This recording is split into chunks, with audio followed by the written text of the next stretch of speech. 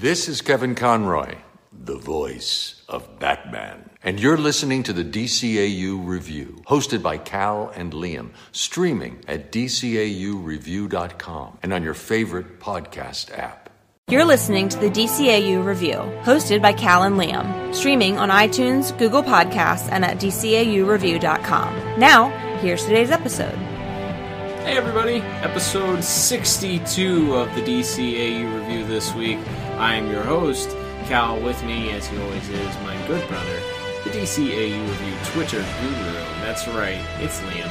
Liam, got another episode of Justice League we're tack on this week. Yeah, we are sticking in Season 2 of Justice League, and got another really memorable... I think this is one that ranks very highly, especially for if you're a Batman fan. I would agree, it's a very Batman-centric episode. We don't get too many of those in the Justice League. We get more of him featured later on in very pivotal episodes of Justice League Unlimited. But yeah, I feel like early in these Justice League episodes, they did it their very best to establish the other characters as part of the main focus, letting you know this wasn't going to be just a Batman series with a couple of guest stars. But I think that this episode does a fantastic job of shining the spotlight on Batman enough where it feels comfortable, but still involving those other characters. We are, of course, talking about... Yeah, we're talking about the episode Only a Dream, Parts 1 and 2, the DCAU debut of Dr. Destiny. Yeah, he's sort of the Freddy Krueger of the DC universe. He goes into people's dreams and preys on their fears and locks them in these terrifying dreams that they can't wake up from. And in at least one case, he makes his ex-wife have a heart attack and die. Crazy. And he was attempting to do the same to the rest of the Justice League as Batman tries to track him down. I'll go over our synopses. Please do. Real quick here for parts 1 and 2. For Only a Dream Part 1, the synopsis reads as such. A convicted criminal with aspirations of defeating the Justice League gains the ability to enter people's dreams, adopting the persona of Dr. Destiny, and becoming the master of nightmares. The heroes run themselves ragged, rounding up other escaped villains. Okay. So yeah, that's your Part 1, is John Dee using an ESP machine gives himself mind powers, the ability to enter dreams. And in the meantime, the Justice League is dealing with a prison break, and they have to take on a bunch of most villains that we've previously seen in the series, either in earlier episodes of Justice League, or even some returning foes from the new Batman Adventures and Superman as well. And moving on to the Part 2 synopsis, that synopsis reads as such. Dr. Destiny subjects the slumbering heroes to their worst nightmares. Batman struggles to stay awake as he tracks down Destiny's whereabouts. Jean enters the heroes' minds to help them overcome their fears and break free of Destiny's control. There you go. So Part 1 is they track down the escaped villains and he gets his powers. And there's actually a great thing. It's funny because we watch these all together, so we don't talk a lot about like the cliffhangers of Part 1. Right. But as you pointed out to me, there's a great cliffhanger as the ending is they're all tired after having to round up all these villains. Flash and Hawkgirl are on the watchtower, and Flash goes to make Hawkgirl coffee. He comes back, she's asleep, and then 10 seconds later he's sitting next to her and he's fallen asleep, and you just hear Dr. Destiny, evil villain, laughing as sort of the camera fades out and you see a view of the watchtower. It's real creepy and ominous. It's really good stuff. There's a lot of creepiness in this episode, and it starts out, it's very interesting because before he transforms into using his, I guess, telekinetic powers to give off the visual that he's this large, towering, scary Grim Reaper-looking character. Yeah. He's sort of a nondescript white guy. Yeah, I think he may have been modeled after the main guy in Psycho, the original Psycho, the Alfred Hitchcock movie. Which makes sense. Right. With that movie, that guy was a guy who owned a motel. He was just this kind of skinny, kind of skeevy-looking guy. He wasn't some big, hulking monster. Right. So that plays into that. So he doesn't look like that type of character. He's even at the beginning of the episode, he's trying to get back on the straight and narrow so that he can get out on parole, and then of course something happens, as it does in every superhero / supervillain origin story. His wife decides that she's leaving him, and that's sort of the straw that breaks his back. There's a prison riot that occurs that gives him the opportunity to utilize this machine that he's been being tested on, or the test subject on, and he sort of fries his brain by using it too powerfully or something, but ends up with these telekinetic powers, and these like dream bending type powers. So it's not original in like the power type of powers he has, but it's different enough because there's not a lot. It's sort of a Scarecrow-esque because, it's fantasy. It's entering a little Mad Hatter, like changing up dreams and stuff. But it's not. It's not completely a copy either of those No, items. And it's not right. It's not quite the same. He's not. They aren't necessarily hallucinating. It's not. Even though their fears are, that's what he uses to trap them. Is their each leaguer's various fears. That it's not necessarily saying, oh, these are the worst fears, or they're not hallucinating, terrible things. So it's not quite like necessarily like a Scarecrow, but there's definitely the elements there. And it's him tapping into those doubts or that weakness they have through the dreamscape. That is how he taps into it. So I think that's interesting. I think that they take a lesser known character. I think if you polled 100 people, if they knew who Dr. Destiny was when it came to DC Comics, you would probably get a very teeny tiny minority that may know who he is. Yeah, he had not been a villain that had been used a lot post like the 1970s. So that I always feel like they do a great job, especially in this series, with being able to kind of open up and use various different rogues, and then when we get into Unlimited, they do a good job of using some of those lesser known characters and making them formidable opponents for these characters that are larger than life.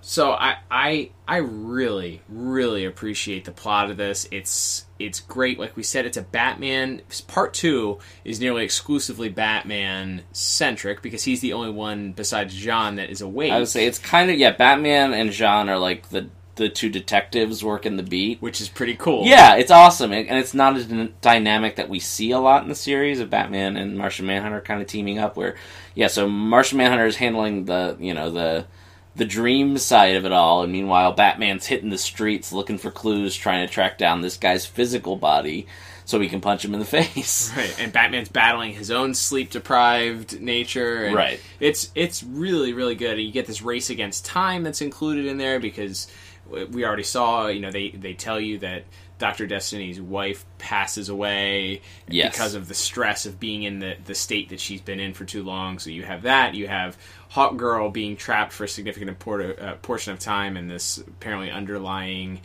inability to deal with closed-in spaces. Claustrophobia, I guess one would say. And there's some great stuff there. There's actually even we talked about last week them laying the groundwork for what will be the series or the season finale with Starcrossed coming up for season 2. There's a little more groundwork laid here, and where John is sort of being able to solve the problem of getting these characters out of these deep sleeps. He's entering the dreamscape with and sort of freeing them one by one. But when he goes to do that with Hawkgirl, he's blocked. He said there's something around her mind that's keeping him from going in there. Yes, which is, I believe, something that comes back in Starcrossed. John mentions that he's never been able to read Hawkgirl's mind. Again, great. Some continuity, so it's a little throwaway thing that if you didn't know, like you didn't think about it at the time, maybe you're chalking it up to the fact that she's too stressed or whatever it is that's keeping it that. But later on, we discover that this is a plot thread that has been laid out very, very intentionally. Yes. So I greatly appreciate that. Liam, I thought the plot was very, very strong for this. I went a 8 out of 10 for plot. What about you? I went 7 out of 10. I think it's really good. I liked seeing all those old villains show up in part 1. That was a good cameo, a bunch of cameos. Yeah, we got Volcana and Firefly of all Batman villains to bring back. Yeah. And of course we have Grundy and Copperhead who appeared in season 1 of Justice League. Mm-hmm. Luminous. Yeah, Luminous. Oh yeah, Luminous. Our arch next nemesis. time we do Superman, we're gonna have to do a Luminous. We're gonna episode, do just all so the we Luminous. can tell. It's gonna be a month of Luminous. It's a Luminous month. No. Oh my god. Yeah. But still, a memorable villain from Superman the Animated Series. So seeing those characters brought back, and seeing the Justice League, seeing Green Lantern fight Volcana and stuff like that. I thought they did some really creative stuff that way. world. I guess not world building, but keeping that continuity. Yeah, together. solidifying that this is the same. The same Batman and Superman and everyone that we've been watching since 1991 or whatever. So. Yeah, Very cool. they I thought that was cool. And then, the ending of Batman going to physically confront him, as we mentioned, while Jean is freeing everyone's minds in the Watchtower, is really well done. Batman able to keep Dr. Destiny from completely taking over his mind by humming Frere Jacques. Very which funny. That's such a weird... That's like a 1960s Batman thing. That's like a real... Denny O'Neil Batman idea, I feel like, of a way to keep a mind controlling villain out of his head is to hum a tune. Yeah, but it works. It works really well, and the way they sort of overlay Kevin Conroy's humming, and that gets a little into voice acting and music, but the way they overlay that with the music, and they really play it up really determined. He's really serious about humming Frere Jacques, and he is able to, physically stop Dr. Destiny and put a stop to it. Meanwhile, Jean is able to put a stop to the mental torture. So it's really well done, and it wraps up really nicely, I thought. Yeah, I agree with you. I think it's very strong. It's a good, comfortable episode. It's a fun episode. Yeah. There's even some cameos in the dreams. In the dream sequence at the very beginning of the episode, you get a Lex Luthor cameo, you get a Joker cameo, a bunch of the other villains from that season. Lois and Jimmy show up in Superman's Perry dream. White. Some of the characters we met in Blackest Night in John's dream show up again. Yeah, you get quite a few, and you get a funny Flash dream sequence where you get to learn a little bit of Flash's personality and some of the the human behind the humor, I guess, of Michael Rosenbaum's Flash. But yeah, I agree. Very, very, very strong. Okay, let's move on to our next category, shall we? Music, Liam. Music, you already mentioned. You have a lot of Frere Jacques in this episode. If you're a Frere Jacques guy or girl, this episode is for you.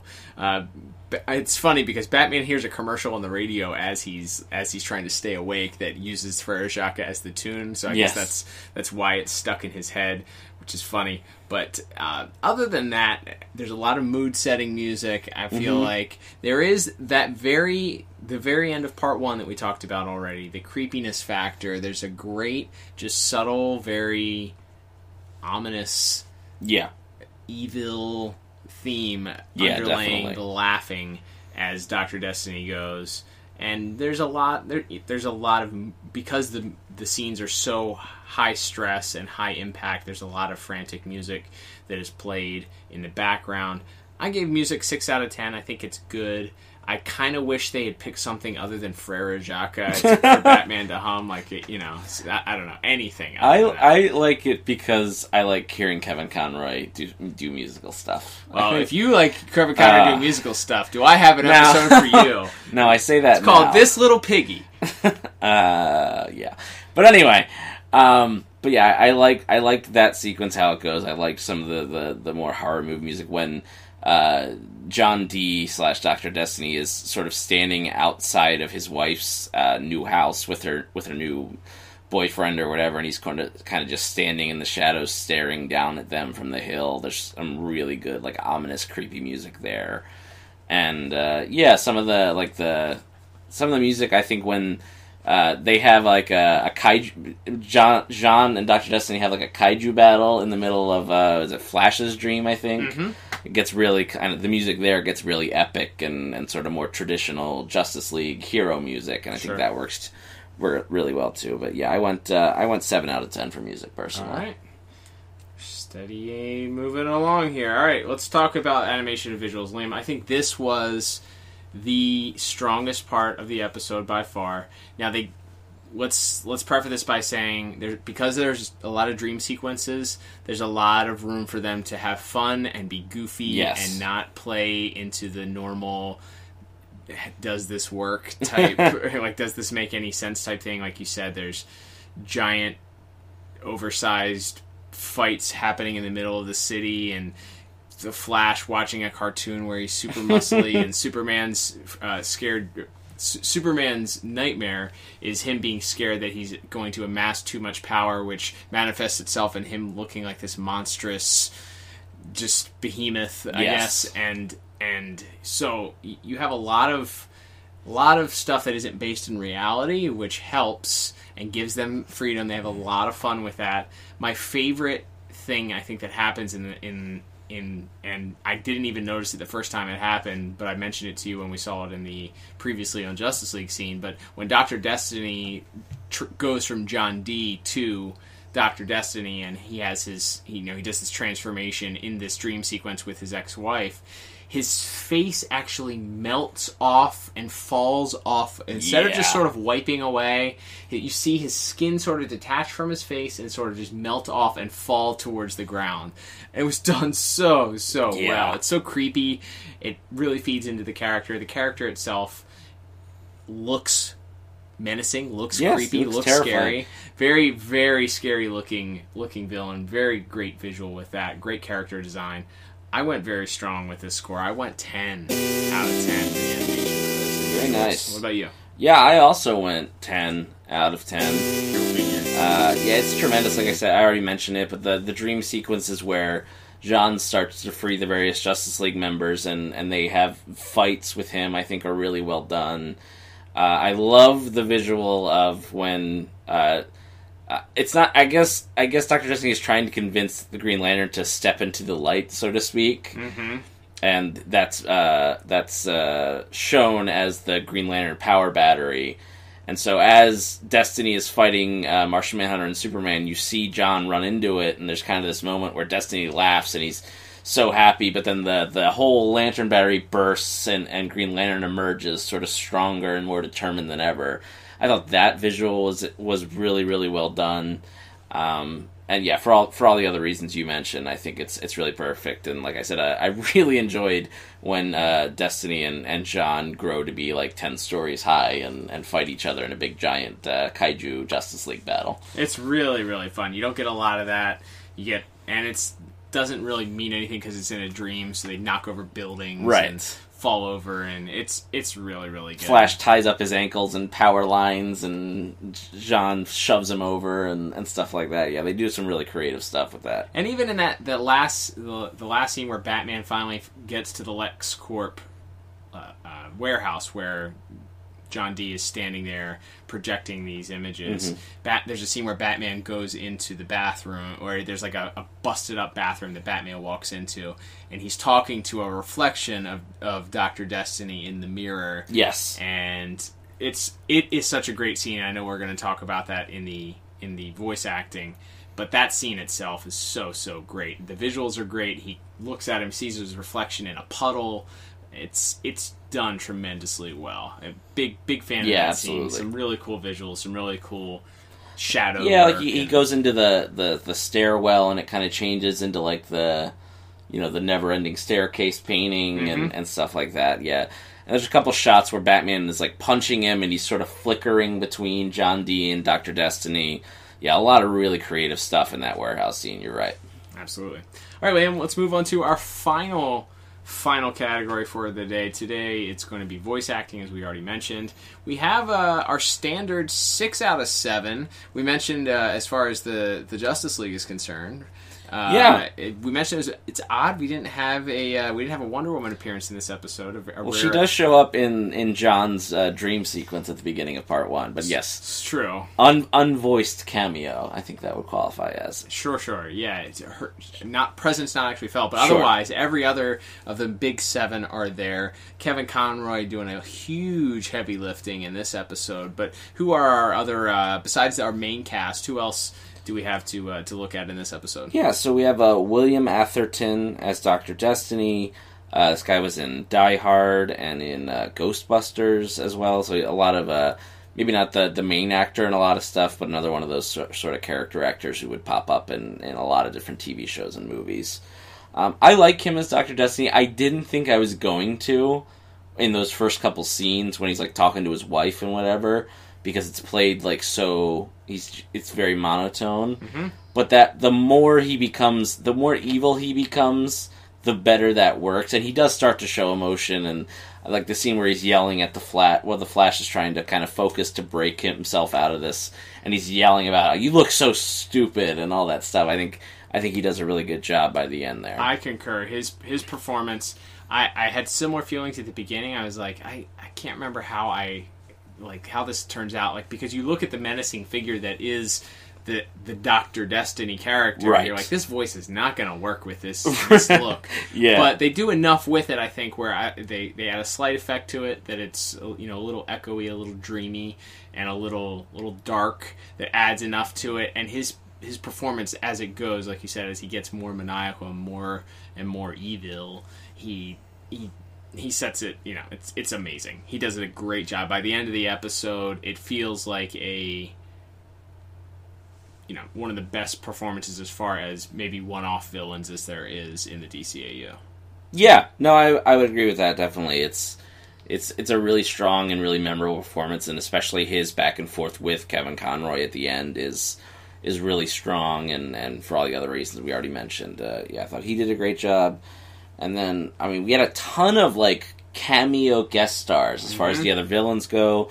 We had Mark Rolston as Firefly, who was the same voice actor from the new Batman Adventures. Mm-hmm. We obviously haven't reviewed that episode yet because we do Batman in order, but it was cool they got him back. And a lady who we just talked about recently, Perry Gilpin, returned as Volcana. Again, very cool to see them reusing the same actors there. It gives it, again, a little bit more continuity, a little more feeling if you're watching the same characters. And then you also had Mark Hamill as Grundy, and of course he in the dream sequence at the beginning he also gets to play the Joker. Yep. We had a little bit of Clancy Brown as Lex Luthor at the beginning of that dream sequence too. Yep. Lex Luthor kind of has a presence over this episode just because it's mentioned that John Dee worked for LexCorp and was like a low-level enforcer, and was guarding these illegal weapons at a LexCorp warehouse when he was arrested. So it was cool to see him. You get a lot of people, and as we mentioned, Dana Delaney as Lois Lane shows up very briefly. David Kaufman as Jimmy Olsen. Yep. A lot of just really quick voice cameos from voices from the past that was cool to see. Yeah. And then beyond that, you have your main cast, as we already talked about. I thought Michael Rosenbaum was fantastic as the Flash in this episode. Very good. Yep. I thought Maria Canales was good as Hawkgirl. I thought this was one of the better Carl Lumbly Martian Manhunter episodes we've watched. He's fantastic in this episode. The best one I thought is when Green Lantern is about to enter the Battery and Jean comes down and puts his hand up to his face and tells him, the Guardians didn't give you this ring because they had faith in the ring. They had faith in you. They had faith in Jon Stewart. Yeah, it was really good. So good.